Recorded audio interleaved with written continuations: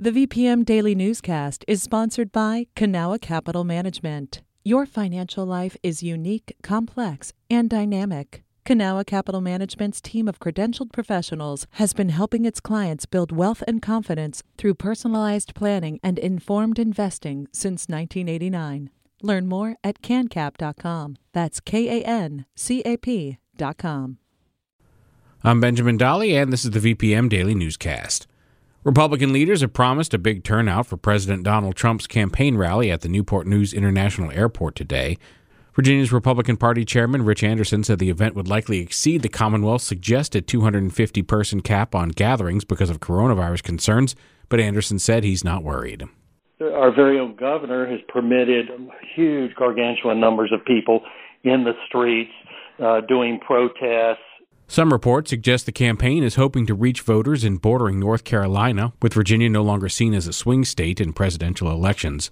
While Anderson says he still considers Virginia a battleground state, a poll released Thursday from Christopher Newport University's Wasson Center for Public Policy shows Joe Biden pulling in 5% more support than Trump among likely Virginia voters. Charles Fishburne reports. Among likely voters, Biden leads Trump 48 to 43%. But among the most enthusiastic voters, Biden's lead grows to 8 points. Quentin Kidd is professor of political science at Christopher Newport University, and he says that 51 to 43% lead is based on Democratic enthusiasm, a 27% advantage with women, and erosion of Trump's support among older voters. Older voters have really stood by Trump until coronavirus. The poll also shows Democratic Senator Mark Warner leading Republican challenger Daniel Gade 52 to 39%, and that Virginians strongly support a constitutional amendment to establish a redistricting commission. Charles Fishburne, VPM News. The wife of Democratic presidential contender Joe Biden just wrapped up a tour of an early voting site in Richmond. Roberta Roldan was there as Jill Biden stopped by the General Registrar's office with Mayor LeVar Stoney.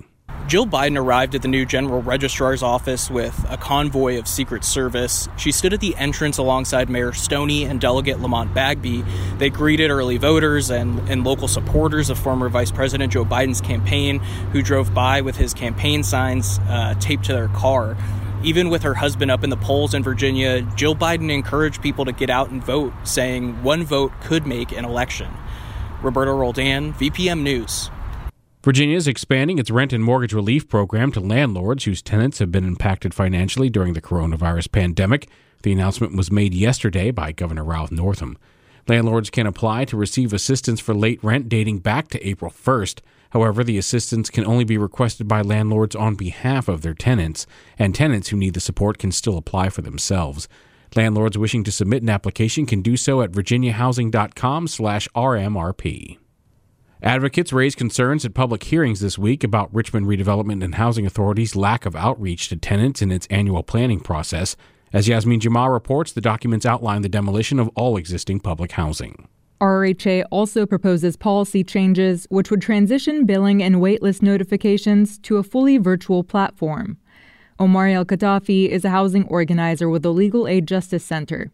He says this shift would significantly affect current RHA residents and the thousands of people who have spent years on its waiting list. I think it's great to have the option of doing things virtually, but I think to restrict it to only virtual is not really increasing access. It's changing it to be more subject to the consequences of inequitable education and the inequitable access to technology that we already have. The public has until September 30th to give feedback on the plan before it's submitted for federal approval. Yasmin Jama, VPM News. Protesters marched down the streets of downtown this week in solidarity with demonstrators in Kentucky.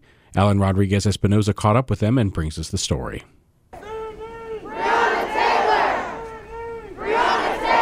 Protesters gathered to condemn the decision by a Kentucky grand jury to not directly charge 3 police officers for the murder of Breonna Taylor. One of those protesters was Andy Baker. It's only black people they're doing this to. Let's be honest. That's why I'm here. Richmond police, wearing riot gear, declared an unlawful assembly late in the night, although protesters were peaceful and unarmed. Yamila, who only wanted her first name used, says the protests have to continue. I want us to get the fire we had at the beginning of the movement back, because I see things are slowing down and there's no reason to, because justice hasn't been served. Similar demonstrations took place in other cities, including New York, Atlanta, and Washington, D.C. Alan Rodriguez-Espinosa, VPM News. Following tense racial justice protests in Richmond, Mayor LeVar Stoney convened a task force for reimagining public safety.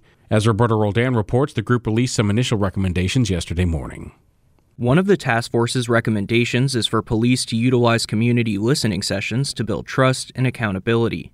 They also suggested creating a new system to route calls for things like mental health crises and substance abuse to more appropriate community groups or social services.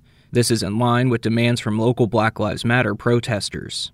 Another proposal was for Richmond Police to take another look at its use of force policy and require de-escalation training more frequently. All of the recommendations are preliminary. A final report is expected on November 5th.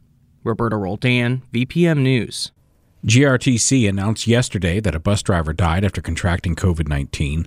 In a statement, GRTC said 49-year-old John Thrower was admitted to a hospital on August 16th. He died Wednesday evening. GRTC CEO Julie Tim said she was heartbroken by Thrower's death. She described him as a beloved bus driver who was a positive light and beautiful soul. Tim also urged the community to be cautious since the virus can be anywhere. GRTC is providing free counseling to all employees and their families. All the stories you've heard can be found online at vpm.org/news. This has been the Daily VPM Newscast. VPM. Hi, it's Terry Gross, the host of Fresh Air. We bring you in-depth, long-form interviews with actors, directors, musicians, authors, journalists, and more. Listen to our Peabody Award-winning Fresh Air podcast from WHYY and NPR.